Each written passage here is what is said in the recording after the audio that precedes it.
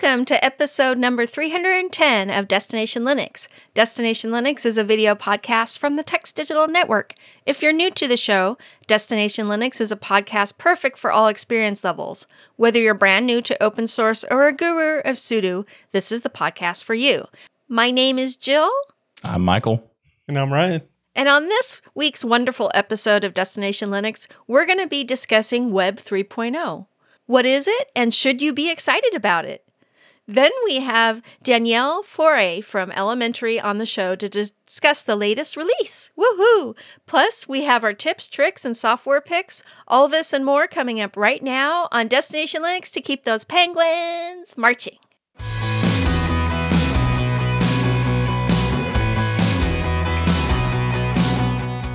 And this week's community feedback comes from Grant. And if you want to send in your own feedback, you can go to tuxdigital.com/contact to get in touch and send us an email or join our forum. We also have Discord. If you want to hang out, game with the community, chat live about Linux, go to tuxdigital.com/discord.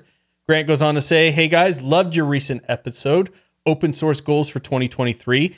In regard to Michael's question about automating the upgrade process, on my server, I've set up crontab to run apt update and apt upgrade, TAC-Y, and reboot now every Monday at 4 a.m. So it takes care of it for me while I'm in the bed. Now, Michael, I think that we have had multiple discussions and tips and tricks and feedback of people trying to solve this because they fear for your security. They fear for your privacy because of your update qualms that you have.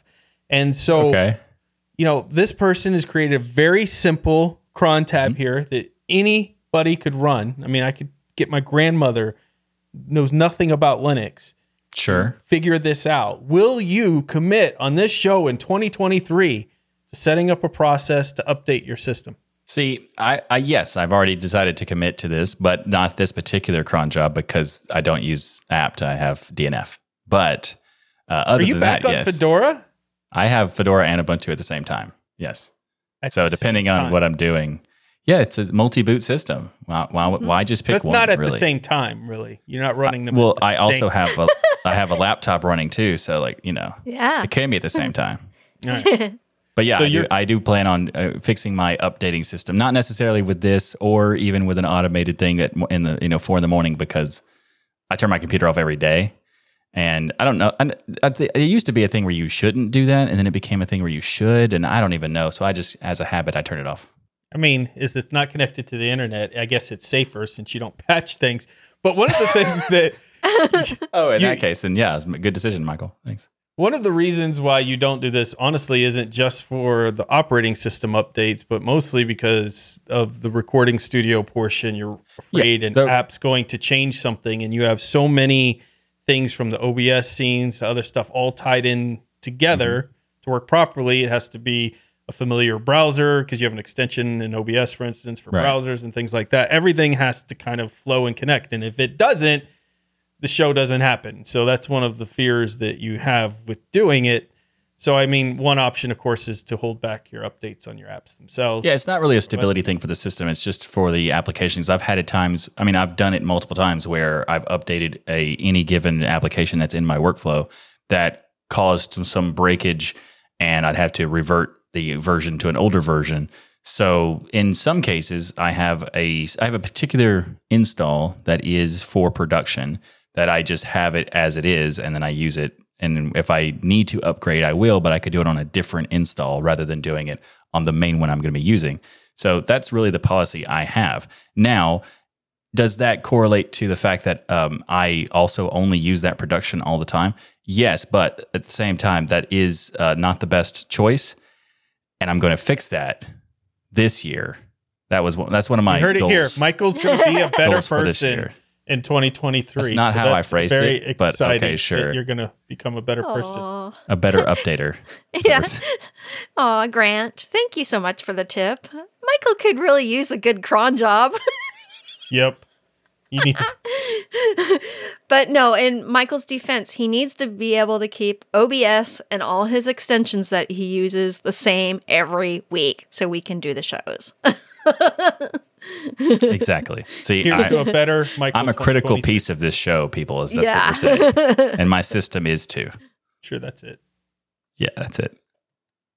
This episode of Destination Linux is brought to you at the awesome folks at Linode. Go to linode.com/tux and see why over 1 million developers trust Linode for their infrastructure. Linode is who we trust for our infrastructure as well, because they have award-winning support offering 24/7, 365 days support for ease of use and set up anything you need at any level of support. They're there for you. So if you just got the $5 node on your account, it doesn't matter. You still get the same level of support as everyone else. Linode has been a trusted partner for developers and businesses since 2003 because they offer the industry's best price to performance value for all their compute instances, included shared, dedicated, high memory. And one of my favorite things they offer is the GPU option, so you can do awesome stuff like machine learning, AI. You're hearing all about the ChatGPT stuff. You want to play with some AI yourself, you can do that there in Linode. Linode makes cloud computing simple, affordable, and accessible, allowing you to focus on your customers, not your infrastructure. Visit right now, linode.com/tux to create a free account. And guess what? They're going to throw in another $100 so that you can check out all the awesome experiences like one-click node drops that you can do, so you don't have to go through all the settings and do all this work to get your own server set up. You can if you want, but you can also go to their marketplace. One click, you got a new server up and running, like for instance, Mastodon, if you want to check that out. Go to linode.com/tux and check it out. So I wanted to bring this topic on the show because there's not a week that goes by now where there's not an article that I see written about this or some YouTube personality talking about it, or something going on about Web 3.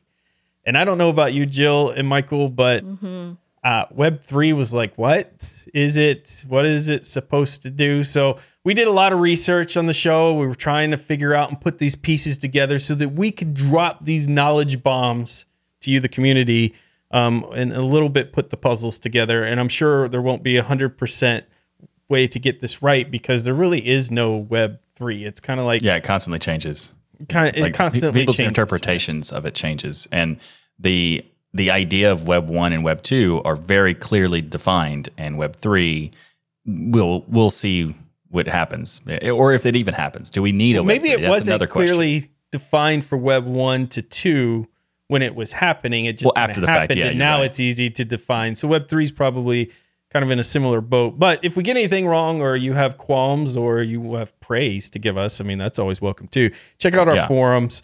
Go to tuxdigital.com, check out our forums. You can let us know after the show. But we're trying with all the research to put this piece together.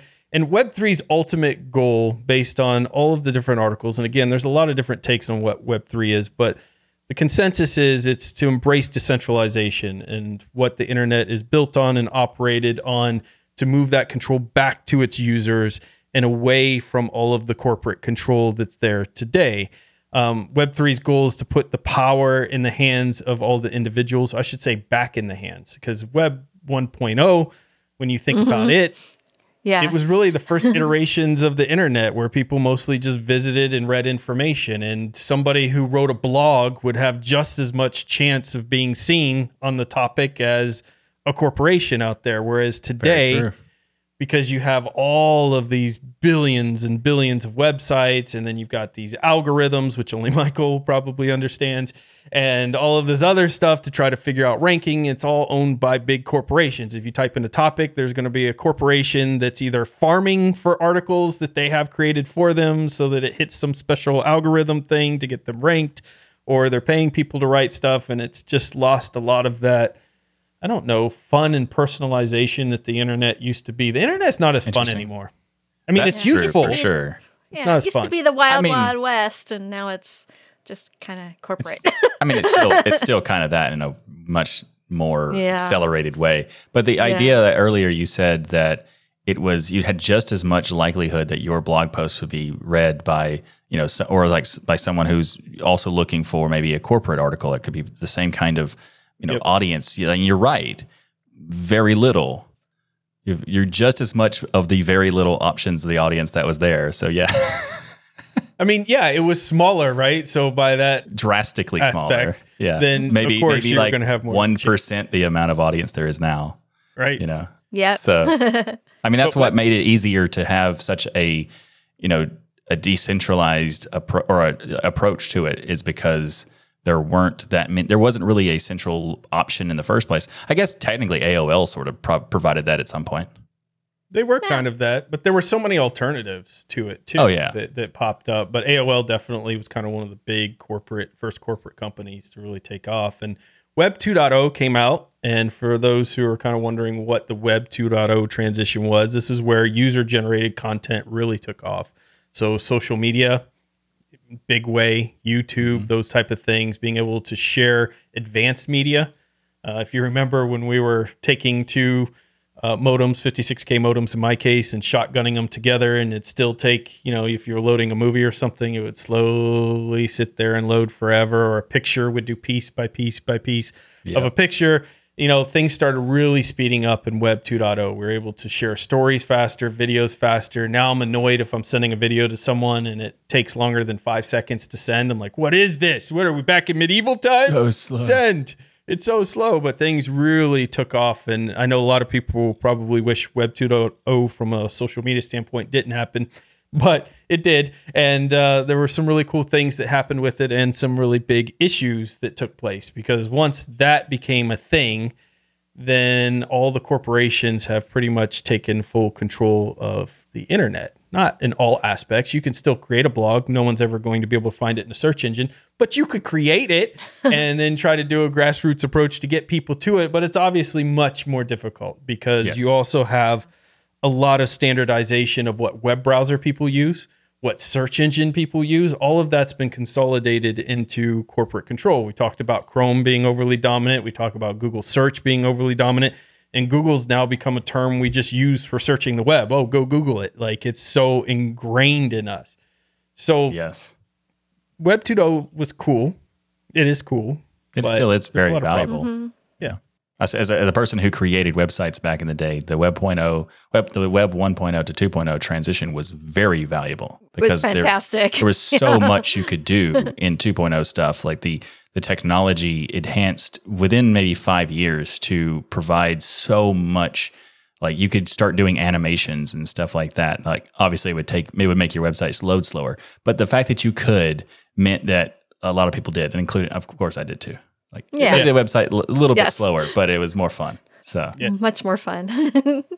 Well, now you've got Web 3 coming. And so the idea, again, permissionless. You don't need to sign up for someone else's service or concede to their terms and conditions. To utilize things or to meet and see other people is one of the dreams for this.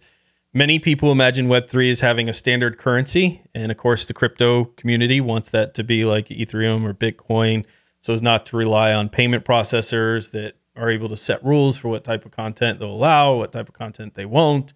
And then a lot of people talk about blockchain because the underlying technology that will power Web 3.0, again, in some people's imagination of what Web 3 will be, is blockchain, or better known as kind of a distributed ledger, which is just a database hosted by a network of computers instead of just a single authority kind of hosting all of this. So in that idea, you couldn't just shut something down or take it off the internet because you don't like it or it doesn't agree with your thoughts or feelings on the thing. It will always be there on this ledger.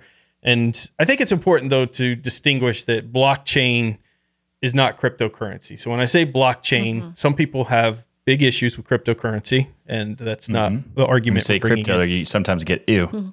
Yeah, exactly. They instantly, or some people absolutely love crypto, and yes, they're related, but blockchain can be completely independent. So just because you see Web 3.0 using blockchain, don't automatically assume it has to be a cryptocurrency thing. So that's kind of the concepts of what people imagine Web 3 is going to be.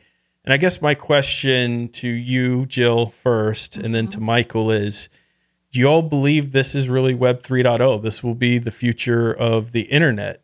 And if so, what proof do you have? No, I'm kidding. You don't have to answer the last part. Yeah.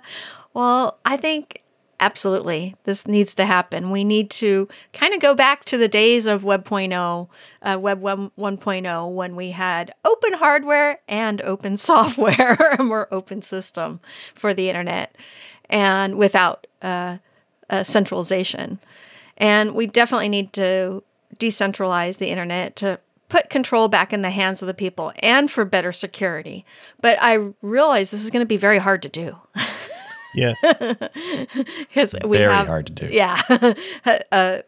We have a society that builds upon, making money off the internet. And yeah, so sometimes that doesn't work with with having a decentralized standard. One thing that's interesting is that Tim Berners-Lee, the inventor of the World Wide Web, has actually been pushing to decentralize the web and take back power from those that profit from centralizing it, like Facebook, Google, and Amazon. And he has a lot of interesting ways of going about this, using what was called a solid pod, where, the information stays on our own computer, kind of in our own personal intranet. And, so I played with the pod concept, and I actually set one up, and it's an interesting idea that you decide what you want to share in this pod, and then the pod can distribute to these places, but it's almost like in a read-only mode. And that at any point I can go and kind of change what's in my pod, and then that would obviously go through to the rest of the internet. And if I deleted something, nobody would see that what I deleted. It would just be this pod of information. So I have control of what I'm giving out there, whether it's my name, my favorite hobbies, the fact that I like to make fun of Michael on the weekends, like whatever. But let's say I wanted to delete that. No one knew that. That's a shocking thing, Ryan. Yeah, no shocking. one knew that. But Michael, you said when Jill was talking, hey, this is going to be really, really hard. Now, we have examples of this already today of people or services that are working off of a Web 3.0 like concept with the Federation. You have Mastodon or version similar to like a federated thing. You have PeerTube, Odyssey, Matrix. I mean, they're already there. What do you mean this is hard? Well, the reason why it's hard is actually kind of interesting because it's the decentralization is a nice concept. The federation that is existing that allows to kind of connect the different decentralized pods and stuff like that. It sounds good, and it would be great if that was possible. But the ideal situation isn't usually the practical solution, and in this case, it's not really going to be. In my opinion, it would be great if what Jill said happened, but I have very little expectation that it would even be possible. Because in terms of social media, centralization is a requirement. It's a critical component for a social media network to exist, to have a network to go to participate in the network. So any of the social media networks that are decentralized basically are just creating more and more complication and convolution that makes people not want to use it.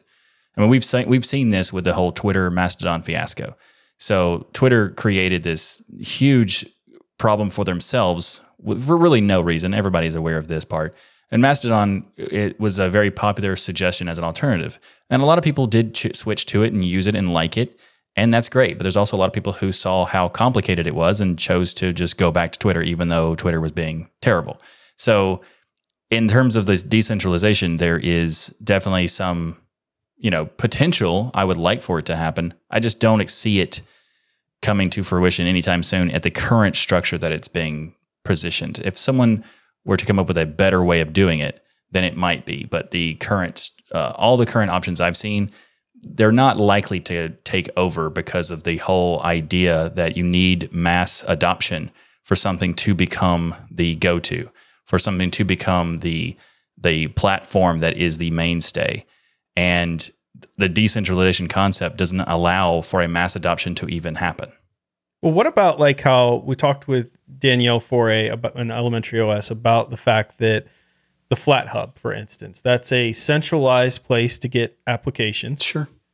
But you also have the option, of course, of being off of that. So I understand what you're saying with things like Mastodon. Mastodon has a major problem. There's many major problems. Yeah, maybe that's discoverability. A whole episode, but discoverability is the biggest one that people are complaining about that moved to Mastodon. It's like, I moved there, and the 50 people who saw my tweet went and found me, but now nobody else can find me because I'm on this other network, and they're on this other network, and the other networks aren't allowed to see each other. And Mastodon did this on purpose because there's a lot of illicit stuff that goes on in Mastodon behind the scenes. And so they don't want everybody to be connected necessarily.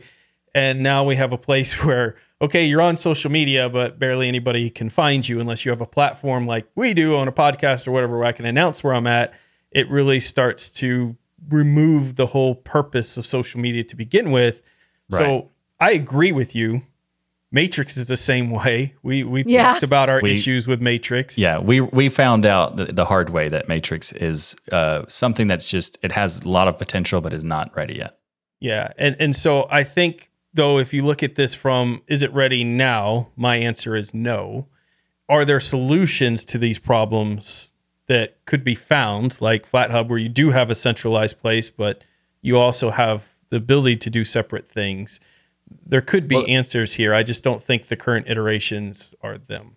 I agree with that. And I also think the FlatHub is a great example that you brought up, because the original introduction of Flatpaks did not have the FlatHub. I think there was about a year or two where it was just Flatpaks as a format, and there was no way to get them. And I remember, because I distinctly remember making comments and jokes about how people were saying that Flatpak was going to take over. And I thought, how? Like there was only 14 Flatpaks that existed at the time. And there was no way to get them, because the only ones you could get are from GNOME directly, and that was it, because there wasn't a way to find them. And they were promoting this whole create your own remote /store to get the Flatpaks, and that just didn't work. And then eventually they came to realize that they did need to create a centralized store, which was the FlatHub. And that made it so that the Flatpaks format could become what it is now. And I think that in certain cases, this is a possibility to take something that is the ability to do decentralized and make it work still. But in the case of the FlatHub, it works because there's a central default and then decentralization option. What most of this Web3 stuff is talking about is having decentralized everything, and they're, kind of good luck figuring out where you want to go, sort of thing. The method of doing that is just going to end in a way that most people are going to go back to the corporate funded platforms anyway. So I like the idea of a decentralized platform, a decentralized hubs, but there needs to be some level of centralization for it to, in my opinion, at this point, function really at all. Because if you want mass adoption, if you want the mainstream users to use these types of platforms, you have to make it easier for them to use. And if it requires you to, set up SSL keys or SSH keys, and then set up the like the way that Matrix does it, where you have to have one device connected to allow another device to log in, and you got to do this QR code scanning and all this stuff. Like, yeah, that's great for security, but it also means that people are not going to use it because you've put too many barriers.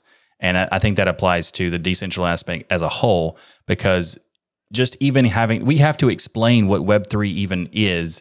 We have to explain what decentralization is to talk about it.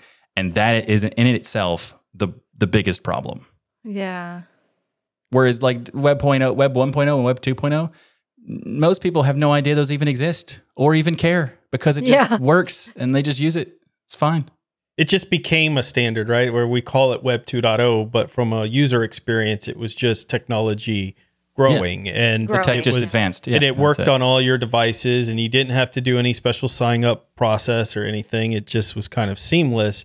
And Web 3.0, I think, is definitely in the design stages still. So a lot of these things we're seeing are very early implementations of what a Fediverse and things could be. But I agree, there's nothing yet that I've seen that makes me go, this is the future of the internet yet. The concept, the idea of owning my information, of course, I immediately think that would be amazing, and putting the tool back in the user's hands. But the implementations we have as examples, they're for geeks and all of us nerds and stuff on here. Yes, of course we can use them and interact, and it's fine. For everybody else, if I was trying to convince someone to switch away from Facebook and check out Mastodon as an influencer, you're going to have a really hard time. As a regular user, because I see some of our patrons are saying things like, hey, I have better interactions on Mastodon. I have more intimate interactions where I get to know people better. Well, it's more intimate because there's fewer people. There's so few people. And also as an influencer, when you look at something like YouTube, for instance, how many people have tried to replace YouTube? And I'll tell you the thing that keeps everyone from replacing YouTube. YouTube, as a creator, I can make a living. Any other platform you mention, I cannot. So you're never going to draw people away from creating content on YouTube when you can make thousands and millions of dollars on YouTube.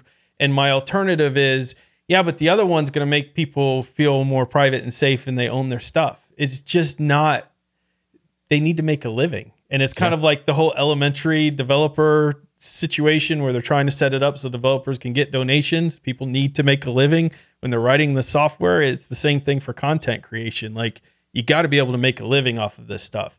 And when the only living alternative is cryptocurrency, and well, I mean, I'm not, again, going to go deep into that, but there's some problems there. We can leave it at that. That's not necessarily a viable option for people either, is the cryptocurrency solution there. When people just make up their own one and you never know what the dollar is going to be valued at to make payments or do stuff you need to be alive. And so that's true. I'm excited about Web 3.0. I'm not trying to poo-poo on all these ideas here. It's just there's no implementation. Yeah, there's a fix, but we have yet for it to come, and it'll probably come with a variation on ChatGPT or AI, you know? Yeah. I mean, there's definitely going to be some element of that for sure. Whether that's 3.0 or not, I don't know. But the AI stuff is very interesting and is going to be a big game changer, you know, probably for a long time. Yeah. But the decentralized thing, like as you said, that the making money on YouTube as an option, and with PeerTube and Odyssey, you don't really have that option. Odyssey you have more so than PeerTube because there's no functionality in PeerTube whatsoever for that, and Odyssey has the crypto, which is nice. But like you said, there's really no way you can rely on it, right? Yeah, there's no real money to be made on it either, because when you look at, you have to get people to go to these platforms en masse. Yes. We get questions all the time like, why are you on YouTube? Why aren't you just on Odyssey and everything else? Because our audience would be 80 people versus tens of thousands of people we could get our message to across the other thing. We have our videos on all those platforms. Yes, we do it. We do it as so people can, if they want to, they can watch it on those platforms. But if we were just exclusively on those platforms, that would be kind of guaranteeing that we're limiting our approach and our reach. And why, like, and we're in this realm. We know this realm. Now imagine creators who have no idea what you're talking about when you say Facebook privacy issues, decentralization, don't share. They have no clue. They just want to use the internet to upload their new creator TikTok dance and move on. You're not going to lure them with just the offerings that you have there with this. You have to have a bigger audience there. So I think there's some real issues, but it's interesting you mentioned ChatGPT and AI, because when I think of Web 3.0, I actually don't think of this Fediverse piece because I'm not seeing an implementation of it yet. And I know it's going to get me a lot of hate mail. I'm just being honest with people. I'm opening my heart here. I've yet to see an implementation I think is actually good of the Fediverse, where it's, when I say good, I mean that it's going to take off like gangbusters and everyone's just like, oh my gosh, where has this been my whole life? I don't see it. I just don't see it.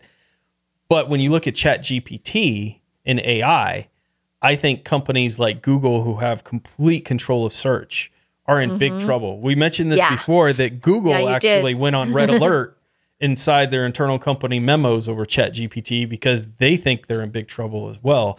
And Microsoft just gave ChatGPT $10 billion literally the same week that they're laying off 10,000 people from their AR and VR stuff, because Microsoft thinks there's a future here as well. And so there's something to be said about this AI piece of, when I'm using ChatGPT, for instance, I'm thinking, why do I need Google? Because it's Google, but with better answers and more information than I was getting before. I can go deeper into the questions without having to look at 1,000 ads and all of this irrelevant sites I don't want to see and all of this stuff. So I think there's a way that Web 3.0 could be more private and have more effectiveness than the current Web 2.0. I'm just not sure the Federation is it. And I know, send your hate mail. My name's Michael, by the way. This is the voice of Michael. Send your hate mail to Michael, because I know that hurts a lot of y'all's feelings, but it's just, I'm just being honest. Just being honest. He's just being honest that his name is also Michael. But my name's Michael, Oh, well, there is something on a happy note. There is a technology I am hoping that makes it back to Web 3. We had this technology back in Web 1. So the ability to be able to finally, make one of the first metaverse standards more popular, the 3D object websites created using VRML, or virtual reality modeling language. I had played with this back in the mid-90s, and it was so cool to build a 3D scene like with simple primitive objects like spheres and cubes, and have each of those be a hyperlink to another page. Or if you clicked it, you could run an animated GIF on it. See, that to me is more futuristic. That's like dreaming of what the internet could be versus Web 3.0 that is these other folks' vision. Danielle Foray said this best. It almost feels like 3.0 and other people's vision is going back to 1.0. Yes, absolutely. Yeah. That's interesting. It is kind of what you're talking about, Jill, is like a Minority Report like internet where we might be sitting in a virtual, go to a website and you're virtually looking around and seeing in 3 dimensions like this website and interacting with information. And then you couple in things like AI and augmented reality. This becomes much cooler to me, much more like the future than like going back to, I don't know, AOL text message stuff. Well, it's actually interesting you described that like that, Jill, because that reminds me of a particular movie scene in Jurassic Park where the girl sits down at the computer and says, "Oh, this is a Unix system. I know this." Woohoo! And then it becomes like this whole meme where people use that as a reference of saying, this is how ridiculous movies are. And they try to make things super elaborate to, make it seem much more complex and much more cool that they're doing all this hackery stuff. Yeah. And it took, for a long time, I did not know this, but maybe I think like a few years ago, I found out that the Jurassic Park scene where she's going through the computers and showing this 3D kind of virtual reality sort of thing, getting files to folders and all this stuff is real. They didn't make it up for the movie. That was actually it was a real thing. It was a menu navigation you could use in like 92. Yeah. And they just saw it and put it in the movie. And then that created this kind of I didn't know just that. trend. Yeah. They created a trend of being super ridiculous, elaborate in their movies and stuff. But the thing that caused that trend was real. And in fact, Sun Microsystems, it was their project called Project Looking Glass. And you can download a Linux ISO with the 3D desktop, Looking Glass desktop. And it's incredible. And it was developed on Unix and then now, it's on Linux. And it was fantastic. And in fact, VRML, or the virtual reality modeling language, actually was developed at Silicon Graphics. So it was developed on Unix. Nice. Wow. Sun also made a really cool like 3D menu system for your desktop, so you could go into like a 3D mode. In addition to like the other stuff we were talking about, they also made, I can't remember what it was called, but I remember seeing it. It was like it was like a demonstration of what you could do with Java. Yeah. Well, that's what the Project Looking Glass was. That was part of the implementation. Was the Are you Java saying working. We're bringing back 3D TVs? Yeah, because I'm pumped. Maybe. I had friends that worked at Sun that actually were working on the development of Project Looking Glass and the Java projects. Jill's like, I actually wrote it and designed it, and I told them how to make it. Well, the founder of the World Wide Web, the inventor, Tim, I've played with his pod system. I think it's an interesting concept. I think the Federation is an interesting concept as well. It's just, I really think we have to step back, with all of this technology and think, is what's going to make the web a flawless transition to 3.0 like 1.0 to 2.0 is, and not something that makes things much more difficult for people. Because it's one thing to say it'd be really cool if we controlled our own data, but it's another thing to then ask people who don't know that they should care about this to care about it, and then to go through hoops and things to switch. Oh, yeah. So you want it to be a cooler technology. You want that kind of move away from all of these corporate interests, but you want to do it in such a way that's more seamless. And then for funding this, I really think people need to think twice about the cryptocurrency thing, because it just has so many people who just do not believe in it, and for good, valid reasons for their caution on it. that this isn't the future of currency either. And so when you interweave that and say Web 3.0's cryptocurrency payment method with decentralization, I think you lost about 70% of your population in that one sentence right there of people wanting to move to Web 3.0. So again, I'm really excited about the idea of Web 3.0. It'll be interesting to see. Maybe we're wrong. Maybe it'll all get centralized and that is the future and that will be it. But I like, Jill, your vision of the future better. Yeah. The 3D websites, AI, Fun. 3D That's worlds. much more fun, yeah. And the Jurassic Park reference, of course. Like, let's just throw it all in there and make Web 3.0 the next big fun thing. Yay. But you know what you're going to need, whether it's Web 1.0, 2.0, or 3.0, is good password protection.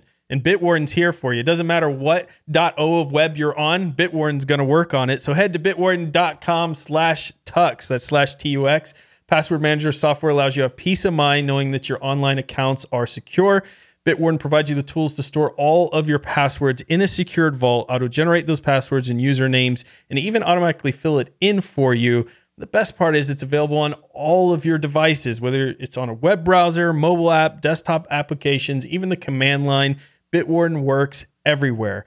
And my favorite part is Bitwarden seals and encrypts your private data with end-to-end encryption before it ever leaves your device. So you know you're the only person with access to your data. So go to bitwarden.com/tux and check it out for absolutely free. They want you to see how amazing the service is. So it's completely free. But once you get to using it, you're going to want to pay for their $10 per year. That's it. $10 per year. That's all you have to spend. And it's been the same price since we've been running this. You need to grab it now. Everything else is inflated. Bitwarden's kept the price the same. Bitwarden.com/tux. And you're going to have an option for a $10 premium account per year. It's just $10 a year. 1 gigabyte encrypted file storage, 2-step login with YubiKey, U2F Duo, Vault Health Reports, Bitwarden Authenticator, priority customer support, all for $10 a year. Come on, people. You got to go. Got to go right now. Bitwarden.com/TUX. Greatest password manager on the planet. Thanks to Bitwarden for sponsoring this episode of Destination Linux. This week, we have a special guest joining us to talk about the next release of Elementary OS that is coming very soon. Joining us is the founder and CEO of Elementary, Danielle Foré. Danielle, welcome back to the show. Hi. While we're all familiar with Elementary OS, we have a lot of new listeners trying Linux for the first time or thinking of trying Linux. So can you explain to our new listeners what Elementary OS is and why they might want to check it out? Sure. So Elementary OS is a computer operating system that is built on Linux. And so we build it as a replacement for Mac OS and Windows, if you're not really sure what an operating system is. And kind of our special sauce is that we're built on a mix of inclusive design and open source software, and we use a pay what you want business model. So we think that keeps our incentives aligned with yours, and so we don't have any ads. There's no tracking, no spying, no big enterprise customers or government contracts or investors or anything like that. So we can build Elementary OS just for you, the individual, like unique as you are with all of your special needs. That's a really interesting take on it of building an operating system for the people. This seems completely contrary to everything we know about operating systems in the world. Windows, Mac OS. I love that you put that. I'm so confused by this statement. Yeah. You know? How could we do this for people? Yeah.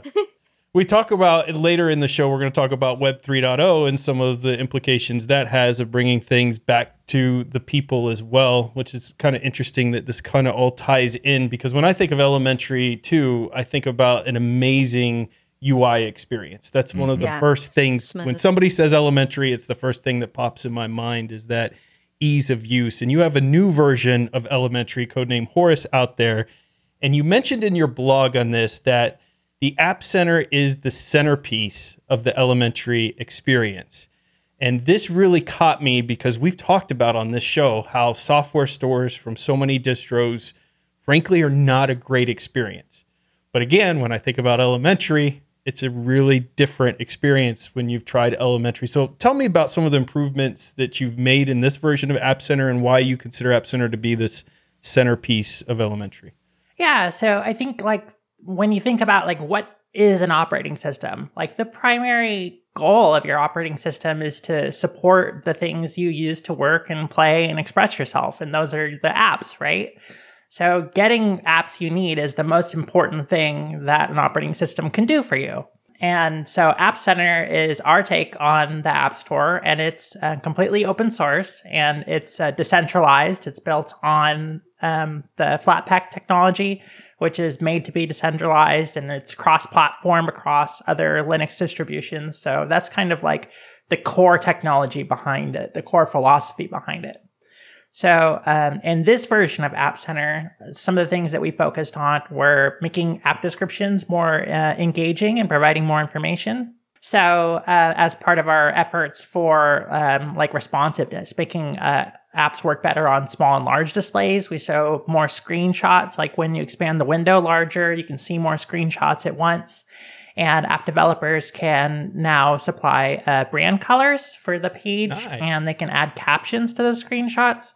Automatically, you get some really nice looking screenshots that are more comparable to what you see like people having to pay designers to make on mobile app stores. Like they just kind of work like that. And so we're trying to make it easier for developers to write like really good looking app pages. And let's see, another thing we added was like we have more release notes on the page, and you can also add links to issues. Yeah, I think we really want to empower developers to make those release notes available so that when people are looking at their apps in the App Store, they can see, oh, this is actively developed. Like they're engaging with people when they report issues and listening, and that each new release actually provides value. Yeah. So I think that's a really important to communicate on our app pages. Yeah, some of these the app stores have like description data that's old for years.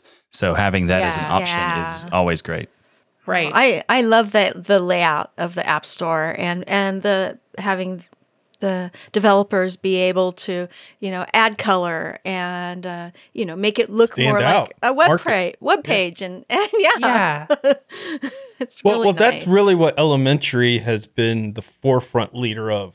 In my opinion, we talked about this on the show when you changed the App Store to make it easier for people to donate to the various app developers, which is such an important thing that so important. It's not that our users, I think, don't think about or don't want to. It's that they don't necessarily think about it. And if the App Store, if you're just clicking things to download randomly and you install it and you never have to pay for it and there's no prompt to ever pay for anything or donate anything, maybe you just forget that app is really important to your workflow. But in Elementary, it makes it more of a forefront that pay what you want model of kind of reminding users, hey, you're still using this thing. It's really important to you. Maybe you should give a donation to that developer out there. Yeah. And to me, every app store should be taking that and doing that same thing. We need people to really be thinking like there are individuals who are spending all of their free time or maybe all of their time working on this thing, and we need to show them some appreciation for it. Yeah, absolutely. Like we noticed, so we've been using like the pay what you can model on our website for quite a while now. And we used to just kind of have a separate donation thing, right?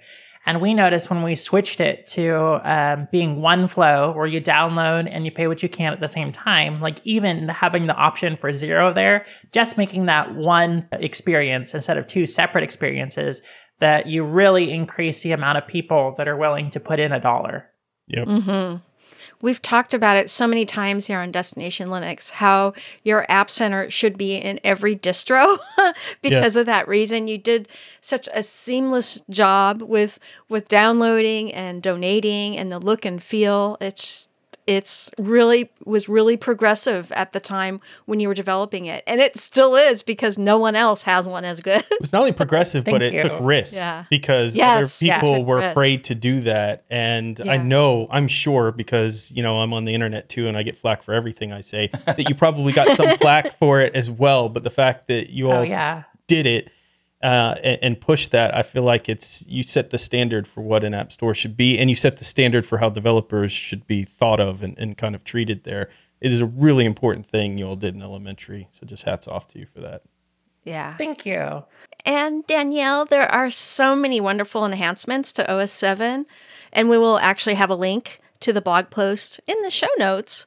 However, I wanted to touch on performance. What are some of the ways the team has worked to improve overall performance in Elementary 7? Yeah, so like you said, there's so many things. Like I feel like I could go on forever. We could have multiple shows talking about everything that's changed. But yeah, with regards to performance, especially like one of the big things I think in increasing performance is like doing fewer things sometimes. So going through the code and refactoring things to do less where it can do less, or not to do the same work multiple times. And so it's kind of like that Bruce Lee quote, right? That like, it's not about the daily increase, it's about the daily decrease, like hack away at the inessential things. Yeah. Like I think that's such an important part of increasing performance. That's like what I do with Ryan. Like, the unimportant things. Yeah, exactly. Just cut me out. Yeah. Right.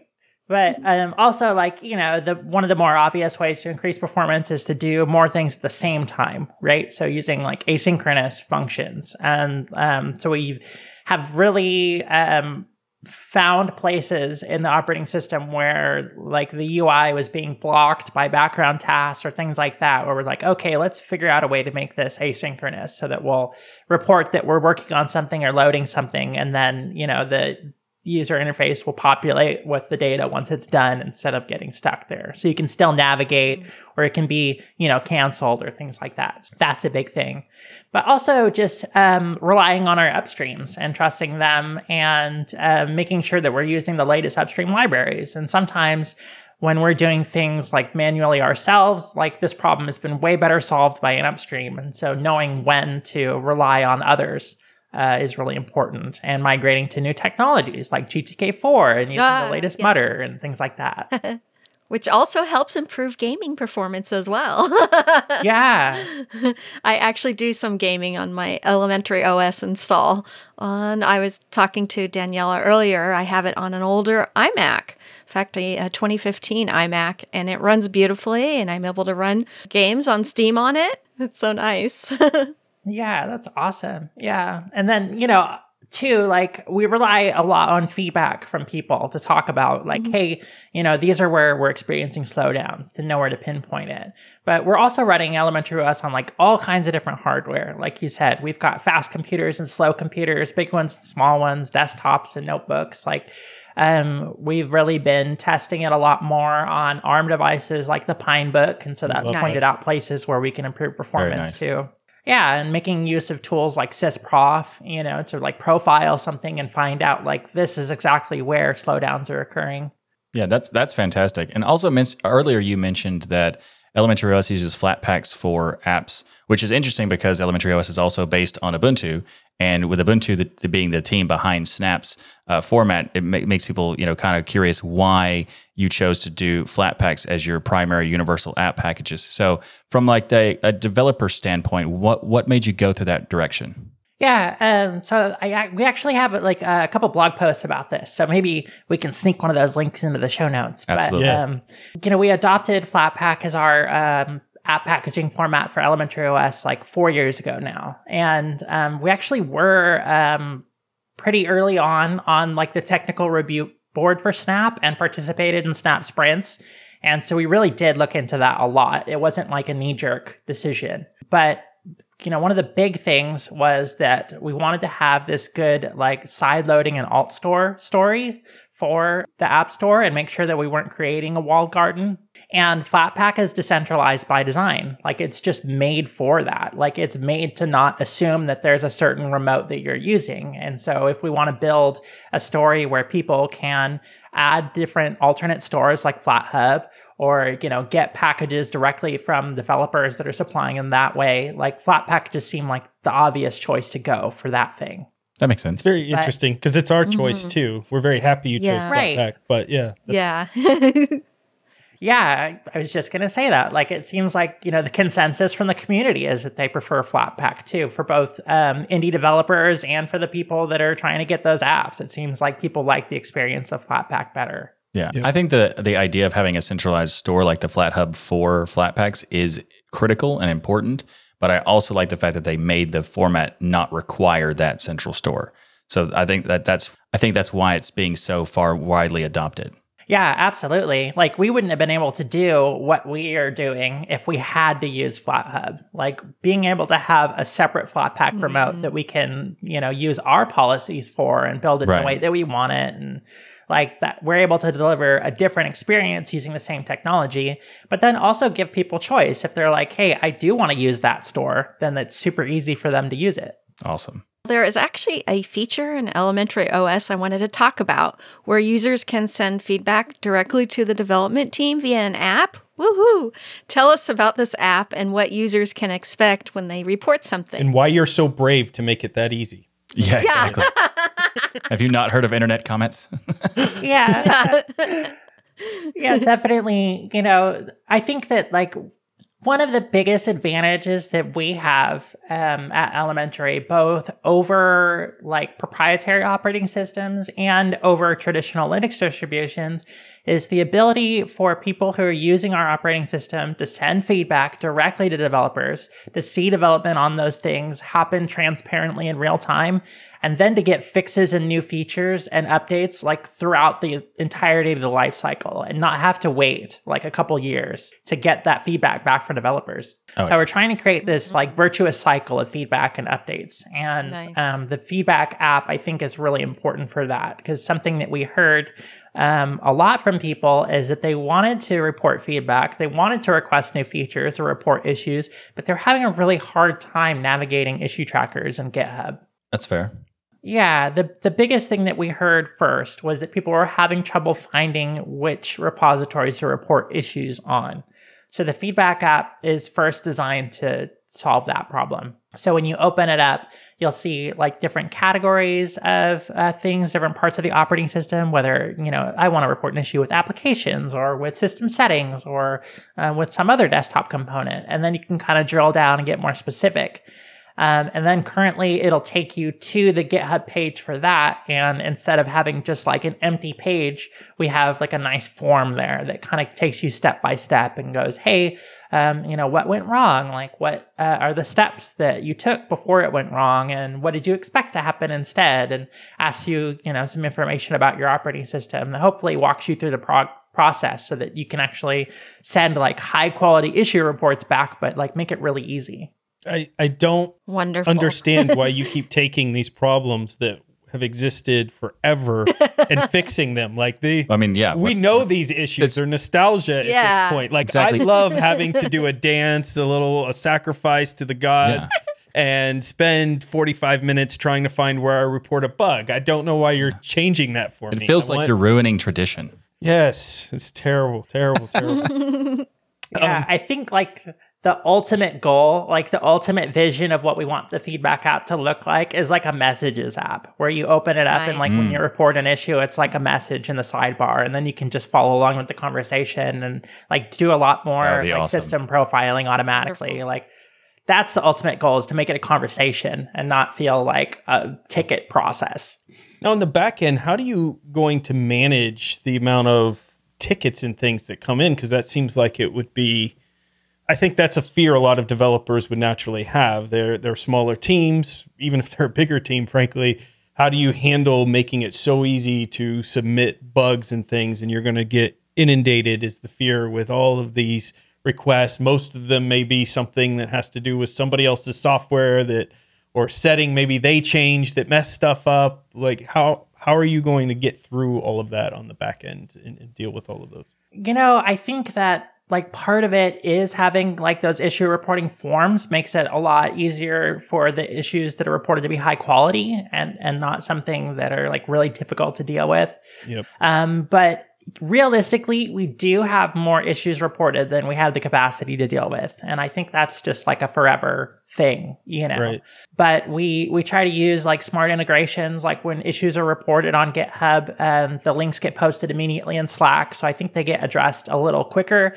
And if it's a duplicate, then we try to mark that really quickly, or we try to address those things as they come in to try to stay on top of it. But realistically, like, it is kind of a problem that we have a big backlog, and issue triage is a really difficult problem to solve.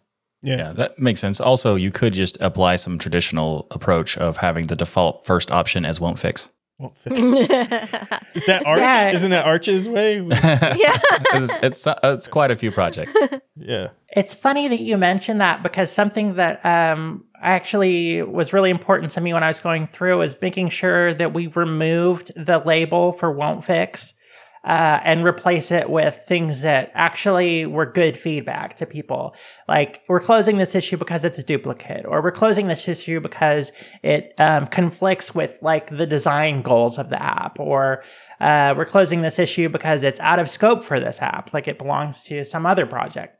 Making sure that we're not closing things as won't fix. Wow. Providing actual like answers. What's going on with this project? I don't know, but I'm falling in love with Elementary more and Yay. more. So we talked about Elementary being well known for its polish and user experience, and that goes without saying. But I always like to know, as the founder, as someone who's been with this project, it's your baby. What are the things that you're most excited about on OS 7? Maybe even things that people won't necessarily just see or exciting to write about, but are just really cool things that you guys have going on there. Yeah, I think some of the features that I'm most proud of are things that not everyone will use. And I think they're things that, like, for the people that need them when they encounter them, that I hope that those people feel seen and loved. Like, it's one of those things like in initial setup, right? When you're first setting up the operating system, if you click one of the buttons with the right mouse click button instead of left click, a little thing will pop up and say, hey, like, there's a left-handed mode. Do you want to use the right click as your primary click method? Nice. Yeah, so little things like that, everybody who's used to a right-handed mouse will never see that feature. But for the people that use a left-handed mouse, like, I want them to feel welcome. Yeah, As a that's Southpaw, awesome. I feel more welcome now. Oh, Good. Yes. Yeah. Because we're always mistreated in the mice market, you know? They're all curved, all these mice. Nobody Right. thinks about us. But you did. and Yeah. Danielle, Poor Ryan. Yeah. Danielle, one of my favorite things about Elementary OS is not just how smooth it is and the UI design, but it is really enhanced for someone like me who only sees out of one eye. A very beautiful experience. The fonts are nice even when they're blown up, And I really appreciate that. Your Accessibility. attention to accessibility is awesome. Good, yeah. And a lot of stuff, if you look at like the lengthy release notes we have been working a lot on making sure that things scale better when you're using larger fonts. So especially like in the new version of Granite that's built for GTK4, I think you'll see that like the interface is a lot more scalable. Nice. Instead of just being like, oh, big fonts, tiny padding. Yeah. We really want to make it like a much closer experience to what everybody else sees, something that looks nice for you. That's awesome. So you've made it through the gauntlet of all the questions, but we have a second gauntlet actually, and this is going to be it's a lightning round, and it's just going to be like some fun questions. So, what's the first app you install in a new build? Oh, let's see. The first thing, well, it's not really an app, but the very first thing I install is Git. Nice. But awesome. But after that, like the first app that I install is probably Slack because that's what we're using for communication. So it's like if I have Slack and I have Git, then I can get things done. Very nice. Favorite candy bar? Oh, my favorite candy bar is probably... Oh, that's not a candy bar. I was going to say Reese's. That's not a candy bar. Candy bar has got to be Snickers. Nice. Good choice. Snickers. Very good. Dope. Love Snickers. Favorite IDE? Well, Elementary Code, obviously. It's my home. I figured, yeah. And must-see movie for people listening. Must-see movie. Oh, must-see movie. I mean, one of my favorite movies of all time has got to be The Matrix. Yes, yes. But everybody Yes. knows about The Matrix, right? Yeah. Right. So, let's see. What's one that not everybody knows about? There's a really good one with Ethan Hawke that I can't think of the name right now, where it's like a time loop, and it's such a trip. But I can't think of the name right now, but it just popped into my head as like a must-see movie that we're not a Googling lot of fast people here. have seen. Predestination, Google. maybe? Yeah, I think that's the one. Predestination 2014. I still Yep. have to see that. I haven't seen that. Yeah, that's super interesting. good. All right, this is the last question in the lightning round, and it's a very important question. No You got to pressure. get this one right. Yeah, no pressure. Which would you pick, muffins or cupcakes? Oh. Realistically, I don't eat cupcakes very often, but I have muffins all the time. So I'm going to have to pick muffins. No. Yes. Michael's Perfect. happy. Sorry. Cupcakes are the perfect. Oh. But you know, I love cupcakes, though. I saw See, the most beautiful cupcakes the other day where somebody did this hand piped flower designs on them, and they didn't even look like cupcakes. I was like, this is because crazy. muffins are just Nice. ugly cupcakes. So No, Yeah. muffins are delicious. This is a weird running, This is a I don't know, range battle over here. between us when we don't even know why we even care about I don't it as even know much how as we it do. started. It just is. Yeah. Yeah, I like having a muffin in the morning with my coffee. So Nice. Yeah, that's nice. yeah. That's the best option. Danielle, thank you so much for coming on the show to tell us about Elementary OS 7. We recommend people go check it out, the latest release. And we're so thankful for all the work you've done in open source over the years to bring us an amazing distro option like this. And we hope to have you on the show We hope to have you on the show again real soon. Well, thank you so very much for having me. It's been a lot of fun. Oh. Yeah. Well, it's not quite the metaverse. Our game this week does let you play as an interdimensional explorer lost in a multiverse. The game is called Multimedium, and you can travel to diverse worlds, and each world is drawn or painted by hand in a different medium and style in search of your place in the cosmos. You sounds cool. You do this by jumping, climbing, swinging, swimming, tossing, and grappling your way through 10 diverse universes, each with its own unique, distinct art style, setting, and story. And each level of the game is painted or drawn in a different physical medium, scanned, then brought to life in the game. Absolutely no digital art was used in the making of this game. Wow. Love it. This game is absolutely beautiful, and the art and sound design is honestly fantastic. I've gone through several levels, and one of my favorites is the colored pencil level with a hand-drawn alien landscape. Oh, wow. And in the alien landscape, I hitched a ride on a rope on a giant red and purple bird-like creature's beak, and from his beak, while I was dangling from the rope, he transported me along the landscape. It was just brilliant. And the language that this alien bird speaks is like that of an alien song. It was just... That's like when Michael talks. It's like an alien song. Yeah. I have no idea what's coming out of his mouth. Yeah. Yeah, this game is fantastic. It's I know going to be one of my favorite games for all of this year. And Nice. ever. I put it in my favorites on Steam. Oh, Okay? my goodness. Wow.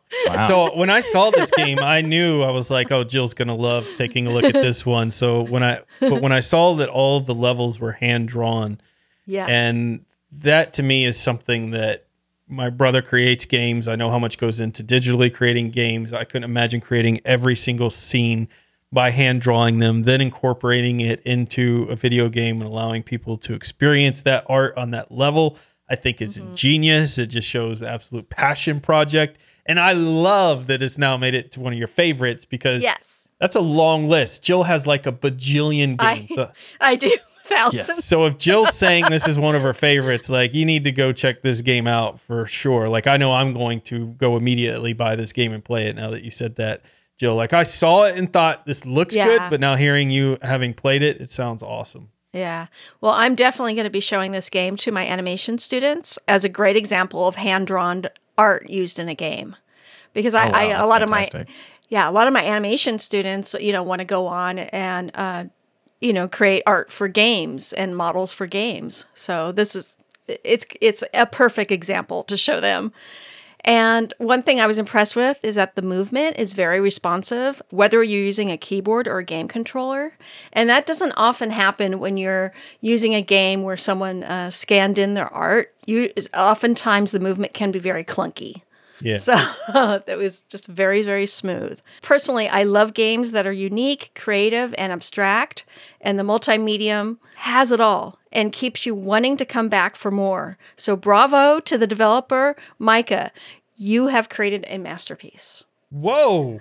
That is high I love praise. That's some strong words right there. Man, I definitely want to try it. that's coming from a professor of animation. So, like, that's a big deal right there. to have that. Aw. Wow.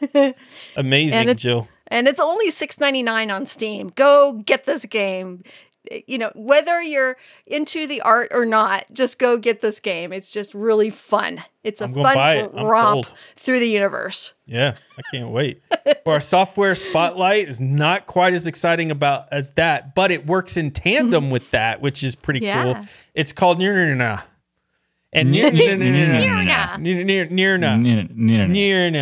All right, I'm just going to spell it for folks. Nyrna. Go check it out. There's a flat pack available. I don't know how you're supposed to say it. One of the cool features you may have noticed if you have a console like PS4, PS5, Steam Deck, Nintendo Switch is the ability to pause and resume where you left off in a game. And what if you could do the same thing on our Linux desktop? Well, if you use Nirna, you could do that. Similar to the incredibly useful sleep suspend function found in consoles that we just mentioned, you can suspend your game and its resource usage at any time and resume whenever you wish at the simple push of a button. And a cool application that, Jill, we were talking about in the pre-show is you could do this with 3D rendering engines, video encoding, software compilation. So it's not just for gaming. You can pause other things as well, which could be extremely useful for your students, for instance. Especially when they're rendering on 20 computers. Exactly. I need you to pause that so we can do something else, and then we'll recreate it. So this is really cool application, really smart thing to create there. So go check it out. They have a flat pack available. Very nice. The tip of the week this week is fdupes. This command is used to find and remove duplicate files on your Linux system. This is a powerful tool that recognizes duplicates by comparing MD5 signatures and also follows that with a byte-to-byte comparison. It can be used with the TAC-R, the parameter for recursive searching, which means it will go into directories and find and continuously going until it ends up in the last directory with all the last files. So you can, instead of just having one directory searching all those files, you can just say TAC-R and it will search everything and every subfolder and everything else. And also, Ryan can use it to get rid of any duplicates of his tens of thousands of photos that he knows start getting control for. So this is a good tip for Ryan as well. So if you're needing to do some deduplication or just, get rid of some extra files that you don't need, check out fdupes. Michael, you could do that with all the selfies you take of yourself. Just run fdupes and probably get down to one photo. Ryan, because they're all the same. You in front of your computer. Ryan, that's absolutely not. That's completely ridiculous. That suggests that my selfies are not important, and there's no such thing as a duplicate selfie of me, because every angle is something that you should treasure for years and years. Yeah. Can you give us your best blue steel? Perfect. Oh man, people need to watch the video version just for that. That was nailed it, man. Wow. It could be for all that extraneous Michael AI. Exactly. I also turned left, so that's it's like the upper level of blue steel. Super impressive there. True, you did. Super impressive. If you want to see these antics live in person between all of us here, you know where you need to go? You need to go to Scale. You can meet the DL crew there at Scale. And it's going on at Pasadena Convention Center in Pasadena, California. Very convenient there. Yep. On March 9th through the 12th. So get your tickets ready. Start saving up all your monies so you can go to Scale and hang out and check out all the amazing projects. We'll be there, but there's so many other awesome things there as well. And Jill will be there, and that's enough for you to buy a ticket right there. Yeah. And make sure to check out our interview with Ilan Rabinovich, the Scale chair. We interviewed him, a wonderful interview with him last week. And by chair is a chairperson, not just we interviewed a chair that has a name. It's a chairperson of the organization. Next week, just we to clarify. Exactly. Yeah. And when you're registering for for scale, make sure to use the promo code TUX on that first page to get 50% off your registration. Wow. Thank you, Man, Jill. there's so I many forgot about that. advantages to listening to us. You get $100 free credit at Linode. You get the dollars off your registration if you're going to scale. Man, I'm going to become a member of this podcast community. It's so good. Yay. Yeah, you should. You should. So a big thank you to each and every one of you for supporting us by watching or listening to Destination Linux. However you do it, we love your faces. And if you want to join in conversations with the rest of the community, head right now to Discord. Go to tuxdigital.com/Discord. You can have live chat. You can do gaming events, all kinds of cool things right there in Discord. And if you want to watch the show live, become a patron. They get to watch us recording the episode every Sunday live, but only if you're a patron in our 60,000 square foot virtual stadium. So more reasons than ever to hit that patron button. Exactly. Do In it. fact, there's more perks that we can talk about. If you're not able to watch it live, that's okay. You can watch the unedited version as a patron. So you go to tuxdigital.com/contribute to become a patron, and you get to join us in our patron-only post show. Right after the show, as soon as we're done recording, you can join us and have a conversation. You know, this could be conversations about the stuff that was on the topics in the show, or just whatever is on your mind. Cupcakes Join with us. muffins. Of course, muffins, obviously. tuxdigital.com/contribute to become a patron and get all of these perks. Plus, you get tons of other perks because it's not just this show that you're becoming a patron. You're becoming a patron of the entire network. So you get tons of awesome, great perks. So check it out, tuxdigital.com/contribute. Also, go right now to tuxdigital.com/store where you can get some sweet swag where we have t-shirts, hoodies, mugs, stickers, coasters, hats, so much great stuff. Check it out, tuxdigital.com/store. And make sure to check out all the amazing shows here on Tux Digital. We have the Pseudo Show, This Week in Linux, the DOS Geek channel, Linux Out Loud, Hardware Addicts Game Sphere, and our virtual Linux user group, Linux Saloon, with Cubicle Nate and friends. So everyone head to tuxdigital.com and subscribe to all these great shows. And don't forget to leave a rating on your favorite app so others can discover the power of open source and keep those penguins marching in the full Monty of Linux and open source awesome sauce. Everybody, have a wonderful week. And remember that the journey itself is just as important as the destination. Thanks, everyone. See you next week. Love you. Most of you.